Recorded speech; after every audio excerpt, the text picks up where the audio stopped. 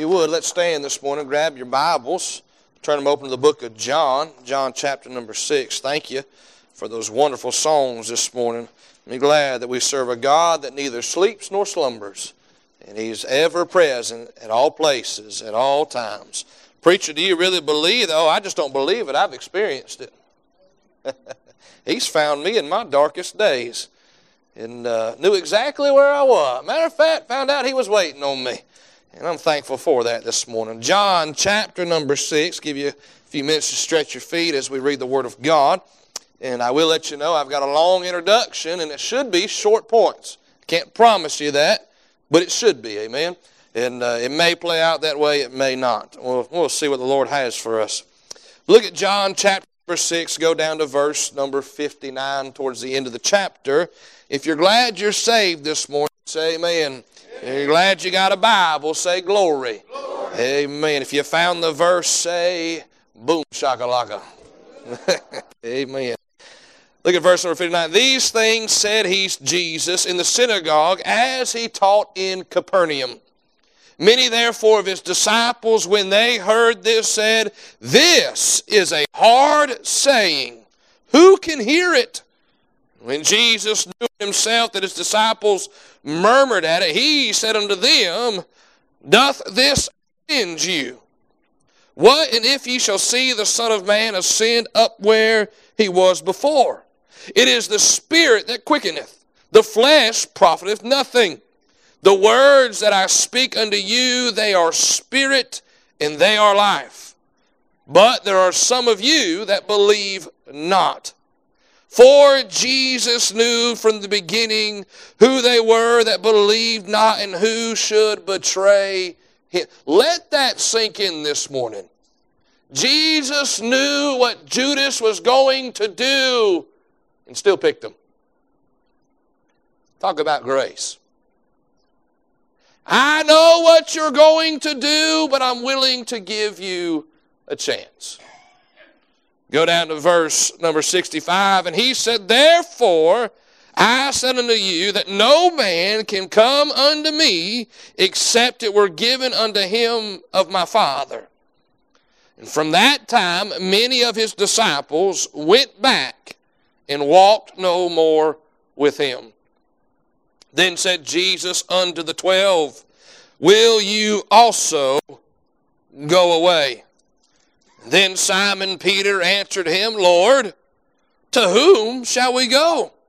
Thou hast the words of eternal life.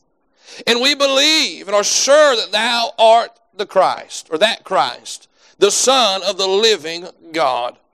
And Jesus answered them, Have not I chosen you 12, and one of you is a devil? He spake of Judas Iscariot, the son of Simon. For he it was that should betray Him, being one of the 12. Let's pray to Heavenly Father. Lord, we thank You again for this morning. Lord, I just want to thank You for church this morning. Thank You, Lord, for a place, Lord, that we have on purpose met together. Lord, not just to fellowship, not just to catch up. Lord, not just to talk and converse one to another. But, Lord, we've come here to lift up our voices, to lift up our hearts, to lift up our hands, to worship You, to praise You. Lord, this is Your house. This is Your sanctuary. We are Your people. You saved us. You've changed us. And, Lord, I'm thankful for a place where we can come together and just rejoice in the great work that You've done in each and every one of us. Lord, we come from different walks of life. We come from different experiences. We come from different sides and different places. But Lord, the majority of us have something in common. There was a day in our life we passed by a place called Calvary. Lord, and You saved us by Your grace. Some of us got saved at a young age, some in our middle years, and some just a little while ago. And Lord, we're so thankful, Lord, that we can come here and, Lord, just rejoice in what You've done for us. I do ask You this morning that You'd hide me behind the cross of Calvary. God, would You get out of myself and fill me with the Spirit of God. Use me for Your glory. And Lord, if there's somebody here today under the sound of my voice that does not know You as their personal Lord and Savior, I pray, Holy Spirit, You do what You do best. God, would You work in their heart? Lord, prove to them and remind them and show them their sinful condition. But Lord, would you let them see Calvary and see Jesus dying for them in paying for their sin debt. I ask you, Lord, you'd work in their hearts, draw them unto yourself, and save them by your grace. Lord, let eternal life and the goodness of God flow in their veins this morning. And Lord, set them on a different course and change their direction. We ask this in Jesus' name we pray. Amen and amen. Thank you so much for standing. You can have a seat this morning.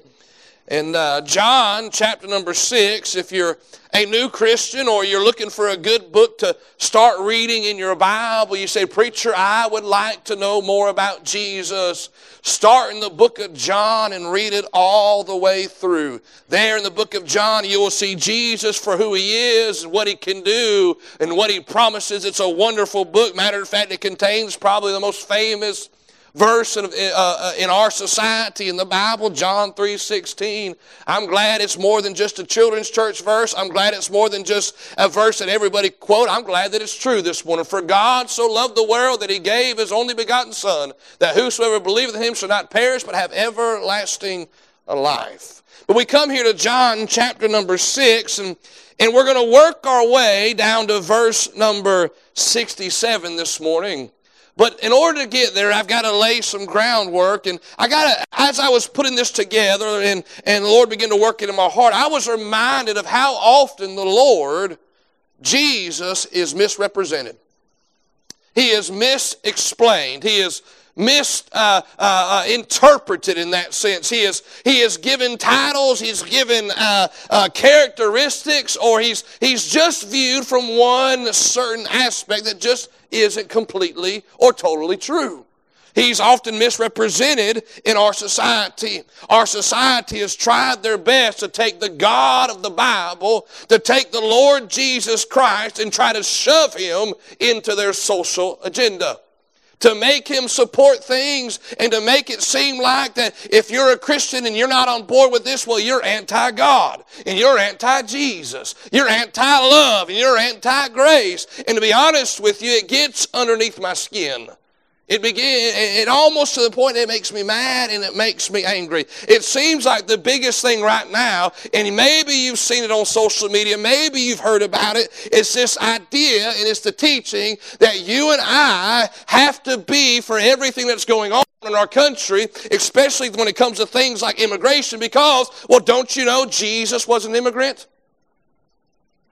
And he said, well, preacher, it has to be true because don't you remember when Jesus, when he was just a young boy and he had just been born, didn't they go from Judea into Egypt? Now, I'm not going to argue that fact this morning. That yes, Jesus left from Judea into Egypt at the discretion of God the Father who gave Joseph a dream. But what you've got to realize this morning is that they did not go there as immigrants, nor did they even go there as refugees.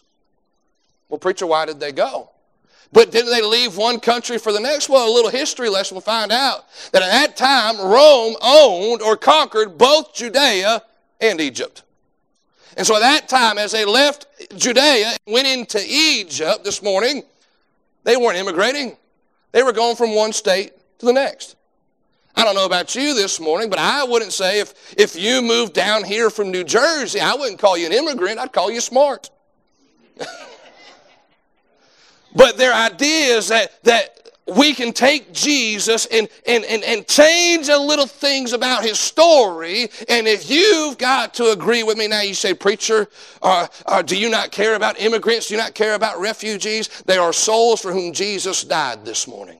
But to take Jesus and to plug him into some political form and some political place so you can get a political agenda across the board is not right. Do not misrepresent my Lord for your political persuasion. And then some, they only focus on one characteristic of the Lord like he doesn't have any others. There's some, all they can talk about is how Jesus is love. Now, I'm going to raise my hand this morning. He is love. Right? He loved me with a love that is beyond comprehension, that is almost beyond understanding. But I also know that he's more than a love. God does not have a reckless love. God has a focused, a personal, a real love. But their idea is, well, if you love everybody, you can't offend nobody. Go read your Bible. Jesus offended some people. Not just the Pharisees, but even those that followed him. We just read it this morning. He offended people. You say, well, preacher, you can't speak out against those things because Jesus ate lunch with sinners. You have to do what Jesus did. But can I say Jesus may have ate lunch at a sinner's house, but nowhere in my Bible do I read that Jesus sinned with sinners. Yes, he loved them enough to die for them. But his love stopped at his righteousness.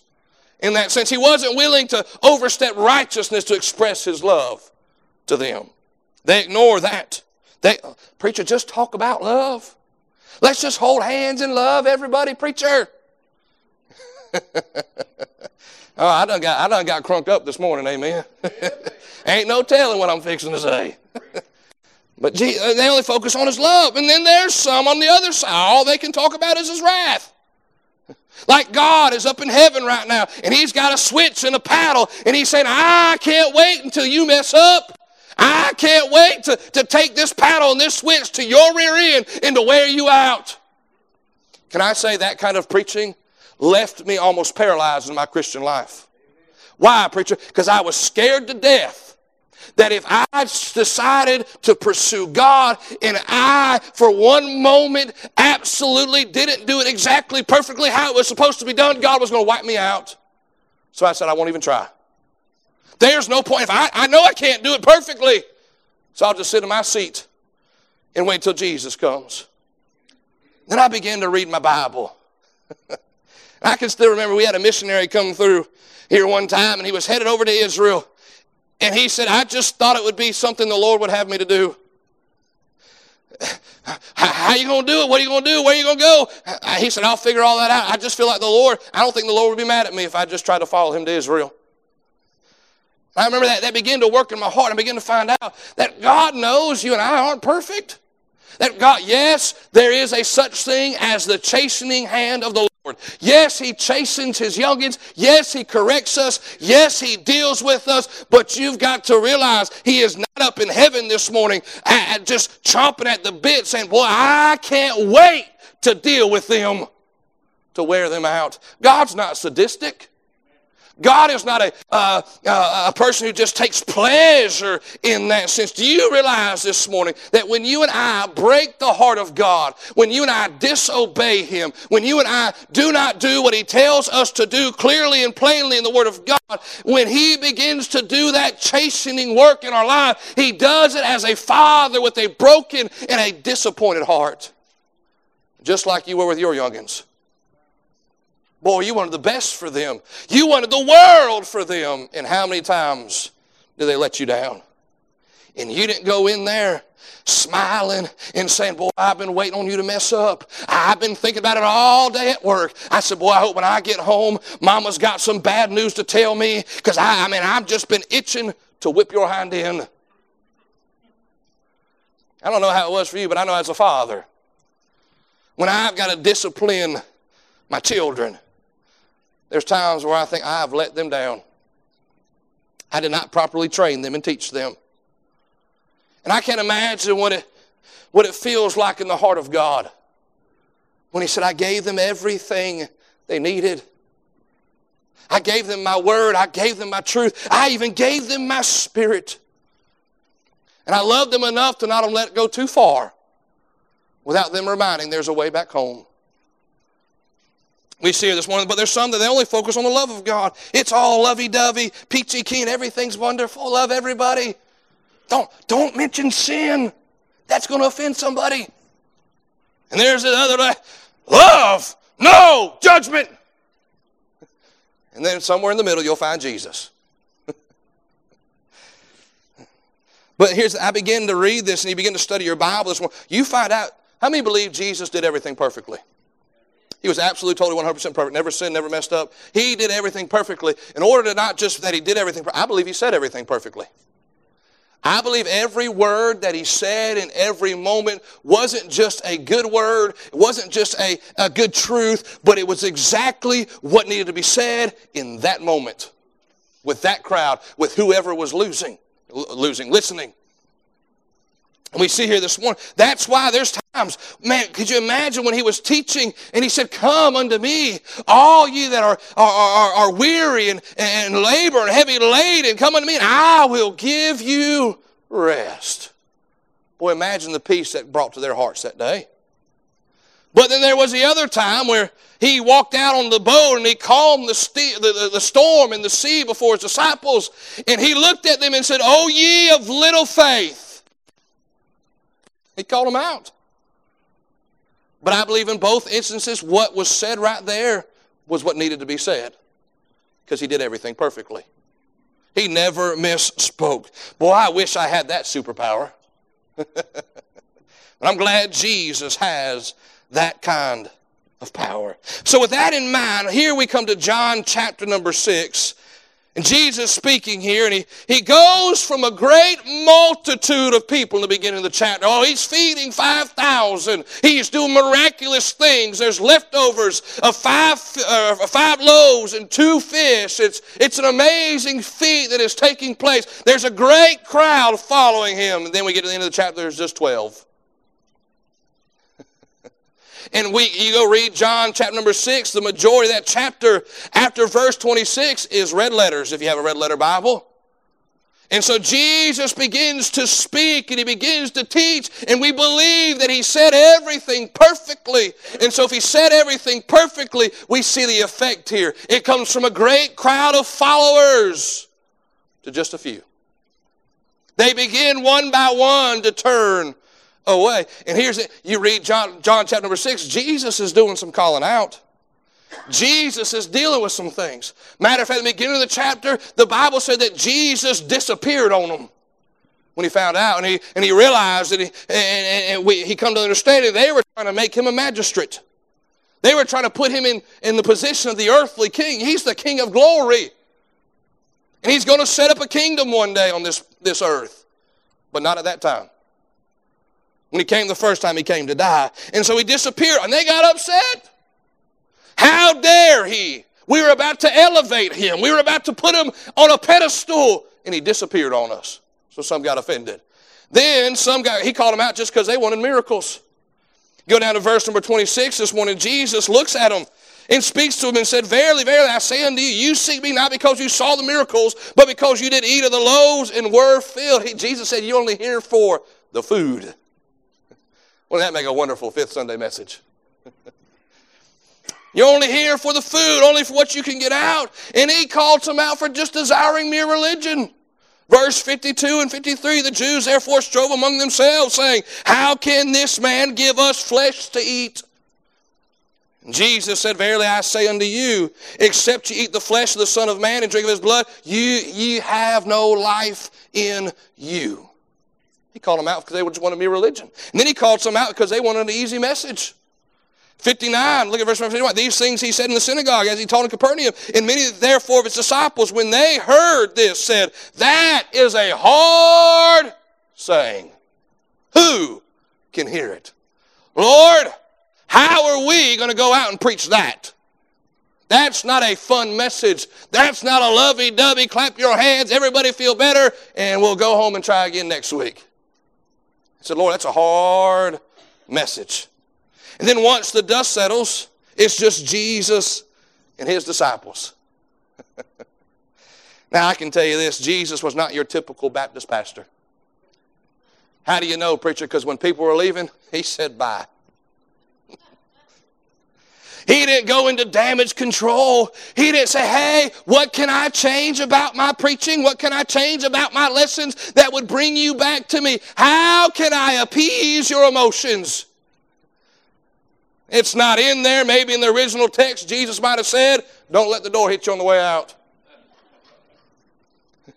He doesn't just go after he doesn't go into damage control. He doesn't come over to say, y'all don't look at them. I don't want them to influence you. They're just disgruntled church members. Y'all don't pay attention to them. Jesus looks at his 12 and says, y'all gonna go too? Preacher, I thought Jesus was love. Oh, he is. But he's also truth. He looked at them and said, Lord, or he said, boys, fellas, y'all gonna go too? The Bible said there was a multitude that turned and walked with him no more. And Jesus looked at his 12 and said, y'all going too? Let me ask you, what if Jesus looked at you this morning and said, you going to go too? When it gets tough, when it gets hard, when it becomes, it's no longer fun and it's no longer exciting, when the newness rubs off, you going to go too? And I love Peter, because Peter looks at him and says in verse number 67, 68, and then Simon Peter said, Lord, to whom shall we go? Thou hast the words of eternal life. I looked that phrase up in my concordance. In the original Greek, here's what it means. Peter said, Lord, I ain't going nowhere. I ain't going nowhere, Lord. I'm staying right here. I'm staying with you. Preacher, is that really what the Greek said? No. But if Peter would have been from Hesper, that's how he would have said it. Lord, I ain't going nowhere.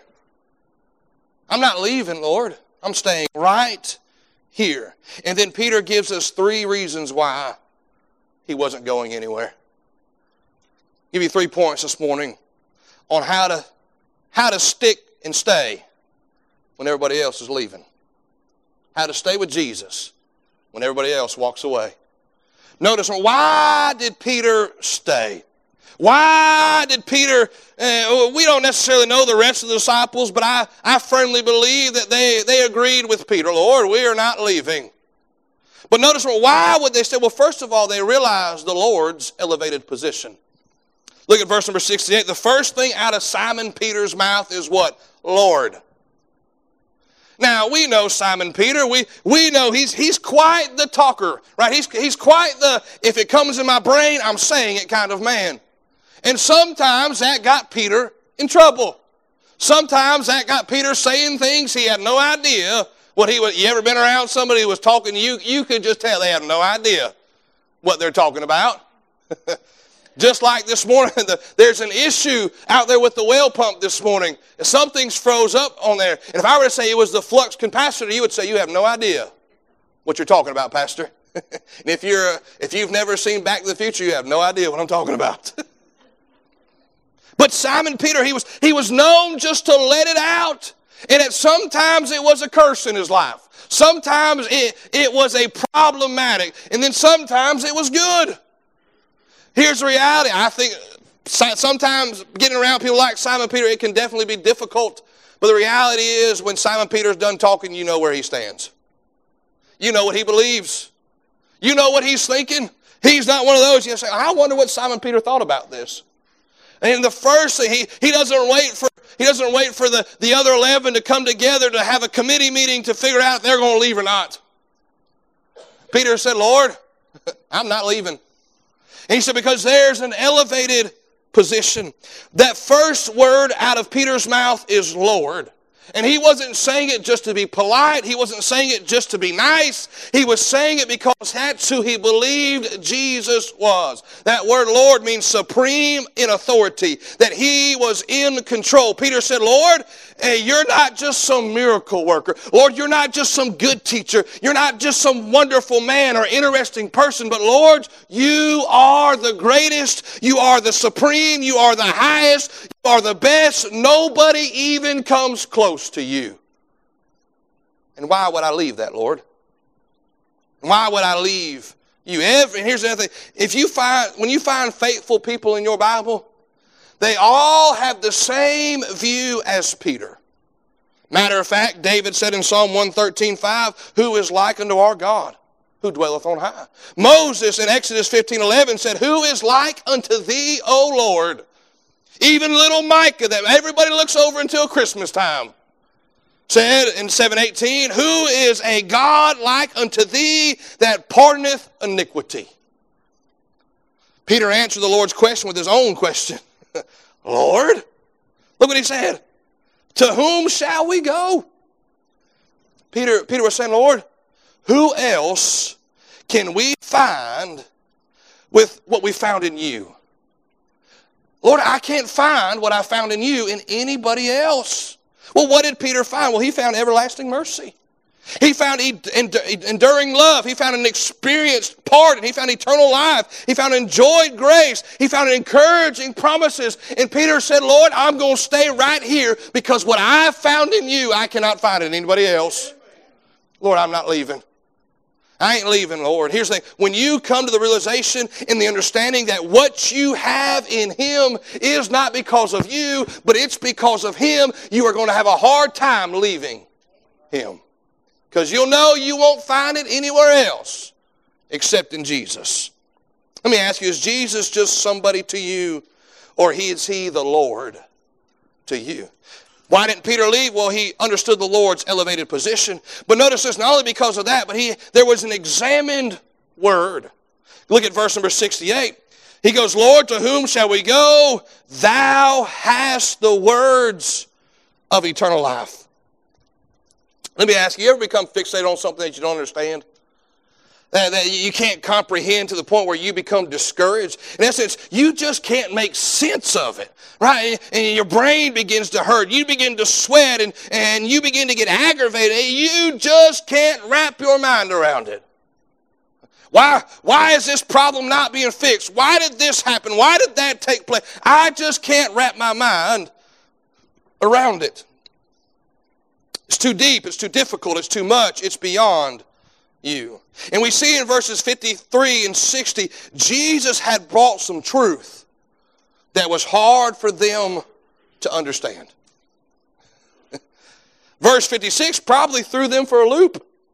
He that eateth my flesh and drinketh my blood dwelleth in me, and I in him.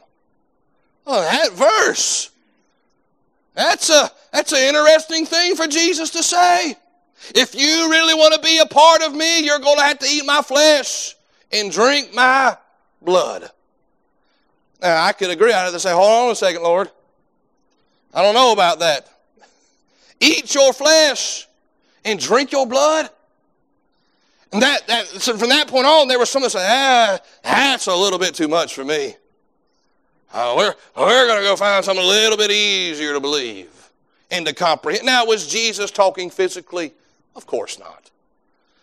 All right, we don't get saved because we find a piece of the body of Christ and we ingest it. Or we go and we find the blood of Christ and we ingest it and we take it in and we allow it to go into our body in that sense. Here's the thing, if that was what was needed for salvation, none of us could be saved. 7-point-some billion people on earth. A physical body could not supply that many people. There wouldn't be any blood left by the time it got down to us. But what was Jesus saying? He said, if you're really desiring eternal life, you are going to have to accept me completely and totally. Not just a little bit, not just some, but you are going to have to allow me to come in unto you, spiritually speaking, to dwell inside of you, the Holy Spirit to guide you and direct you. You are going to have to let me have full control of your life. And so when it began, and then yet the 12 stayed, right? We see a multitude leave. Jesus turns to them and said, hey, y'all boys going to leave too? And Peter said, I ain't leaving. Because here's what Peter was saying. He said, I may not understand everything you just said, Lord. And I may not actually understand what it's going to look like and what you're actually trying to say. He said, but what I have already heard and what I already understand is enough for me to stay. Can I say there's certain things about our Bible this morning, there's certain truths in our Bible that are far greater and far more than you and I could ever comprehend, worldly speaking. There's things that take place and there's questions that we'll have that we will struggle to find the answer, and we will struggle with an answer that we can get confidently. And if we're not careful, we'll say, you know what, that's just beyond me, I'm done. Why did this happen? Why did that take place? Why did I experience that? Sometimes those questions are very hard to answer. But may I encourage you this morning not to let those discourage you. Because for every question I cannot answer, for every question I cannot fully grasp and understand, and even know where necessarily to look for the answer, I've got a truckload of truth that I already know. And I already know to be true. And I, by the grace of God, I don't want one little question and one little doubt and one little discouragement derail everything God has already given me. There's no reason to walk away when there are parts that we don't understand, because there's a whole lot that I understand Romans 10:9. I understand it. Why? Because I did it. That if thou shalt confess with thy mouth the Lord Jesus Christ, and thou shalt believe in thy heart that God hath raised him from the dead, thou shalt be saved. I believe that. I understand that. How? That's what I did April 3rd, 2015. I asked the Lord Jesus Christ into my heart and saved me, and he did that afternoon.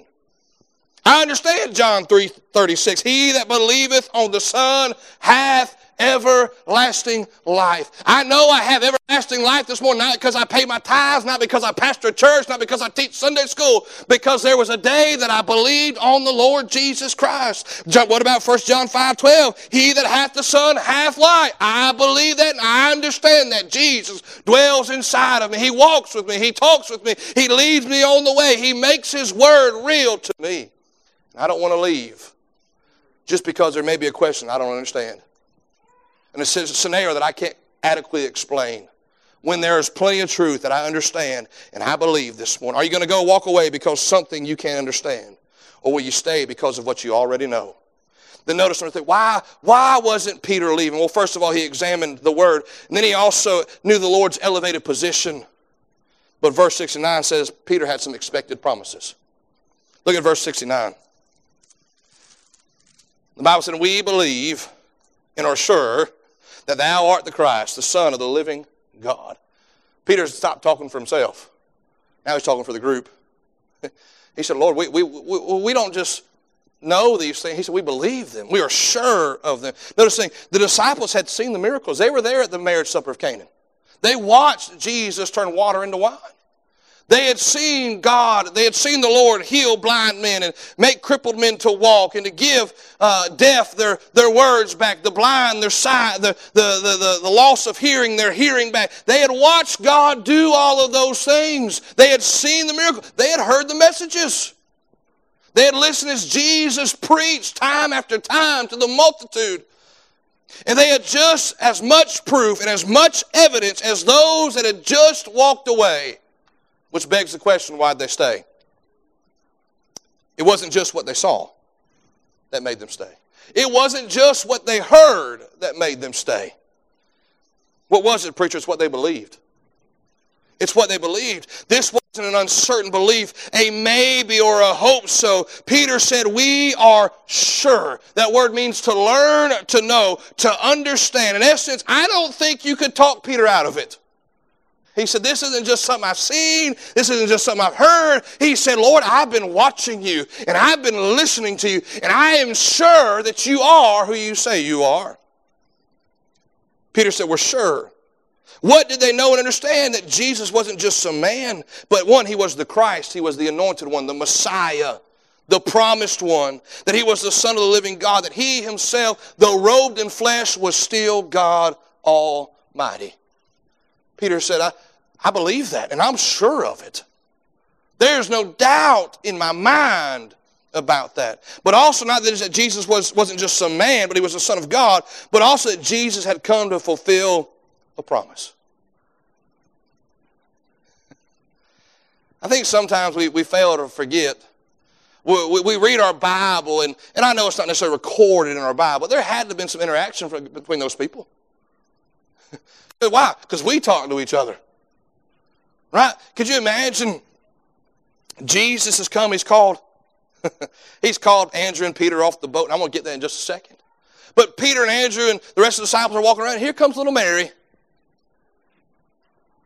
Mary,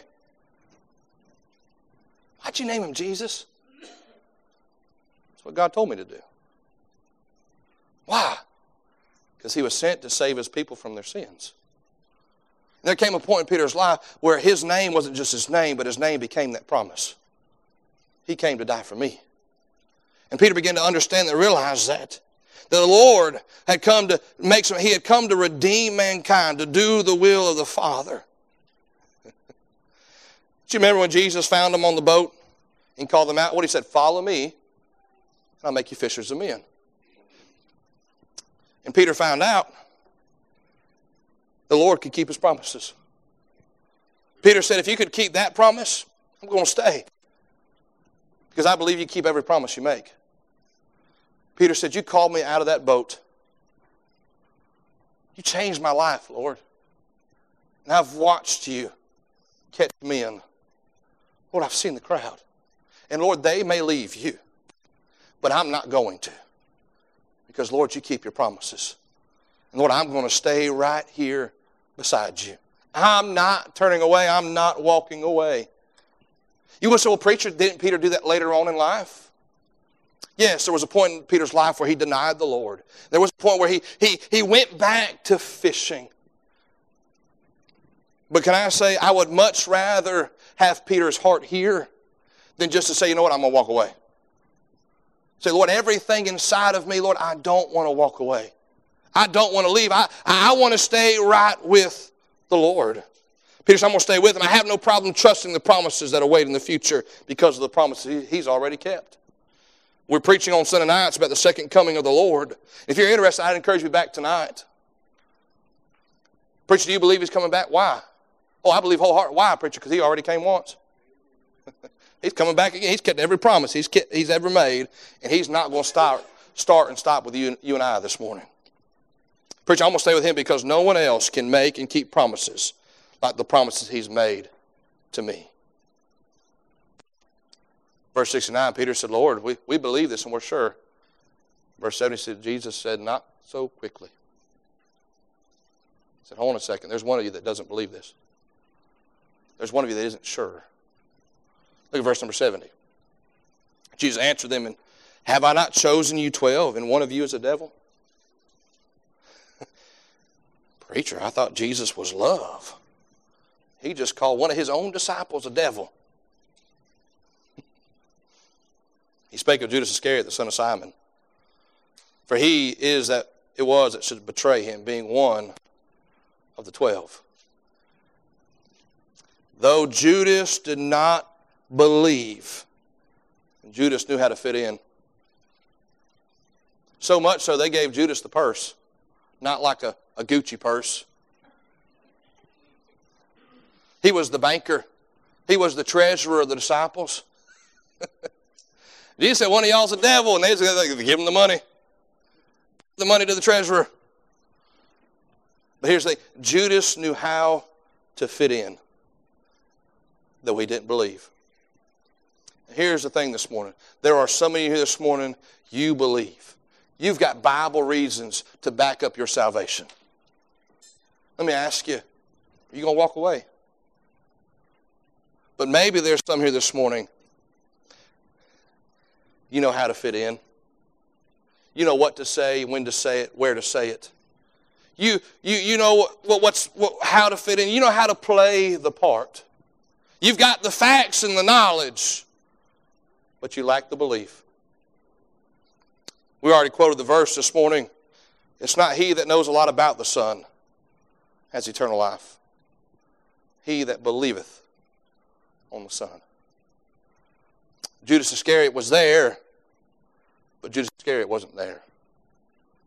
He fit in, but he didn't believe. Jesus said, Peter, that's great, but you got to learn to speak for yourself. Peter, I hope you stay, but there's one of you among us. He don't believe. And no doubt the message this morning is for Christians to stay with the Lord. Don't walk away. There's far more with the Lord than you could ever get by walking away from Him. Matter of fact, I don't know about you, when I got saved, that old life, really there's nothing back there to go back to. Every hope I have, every dream I have, every good thing that I have is from Jesus this morning. There's not much to go back to. Maybe you're here this morning and said, preacher, that's wonderful, that's great. And I know a lot about the Lord. But there's never been a day that I believed on Him. The message for you this morning is, today's the day of salvation. You can, and He's able, and He's willing to save you this morning. And you'll find out you won't want to leave Him either. You won't want to walk away either. And you may, and you might. You'll find out there's grace and there's mercy. You'll find out, man, I should not have done that, but I don't want to do it no more. Jesus said, y'all going to go too. My question to you this morning, church, is you going to go or you going to stay? Well, what do we purpose in our heart? I ain't leaving. I am not leaving the Lord Jesus Christ, for there's nothing to go back to.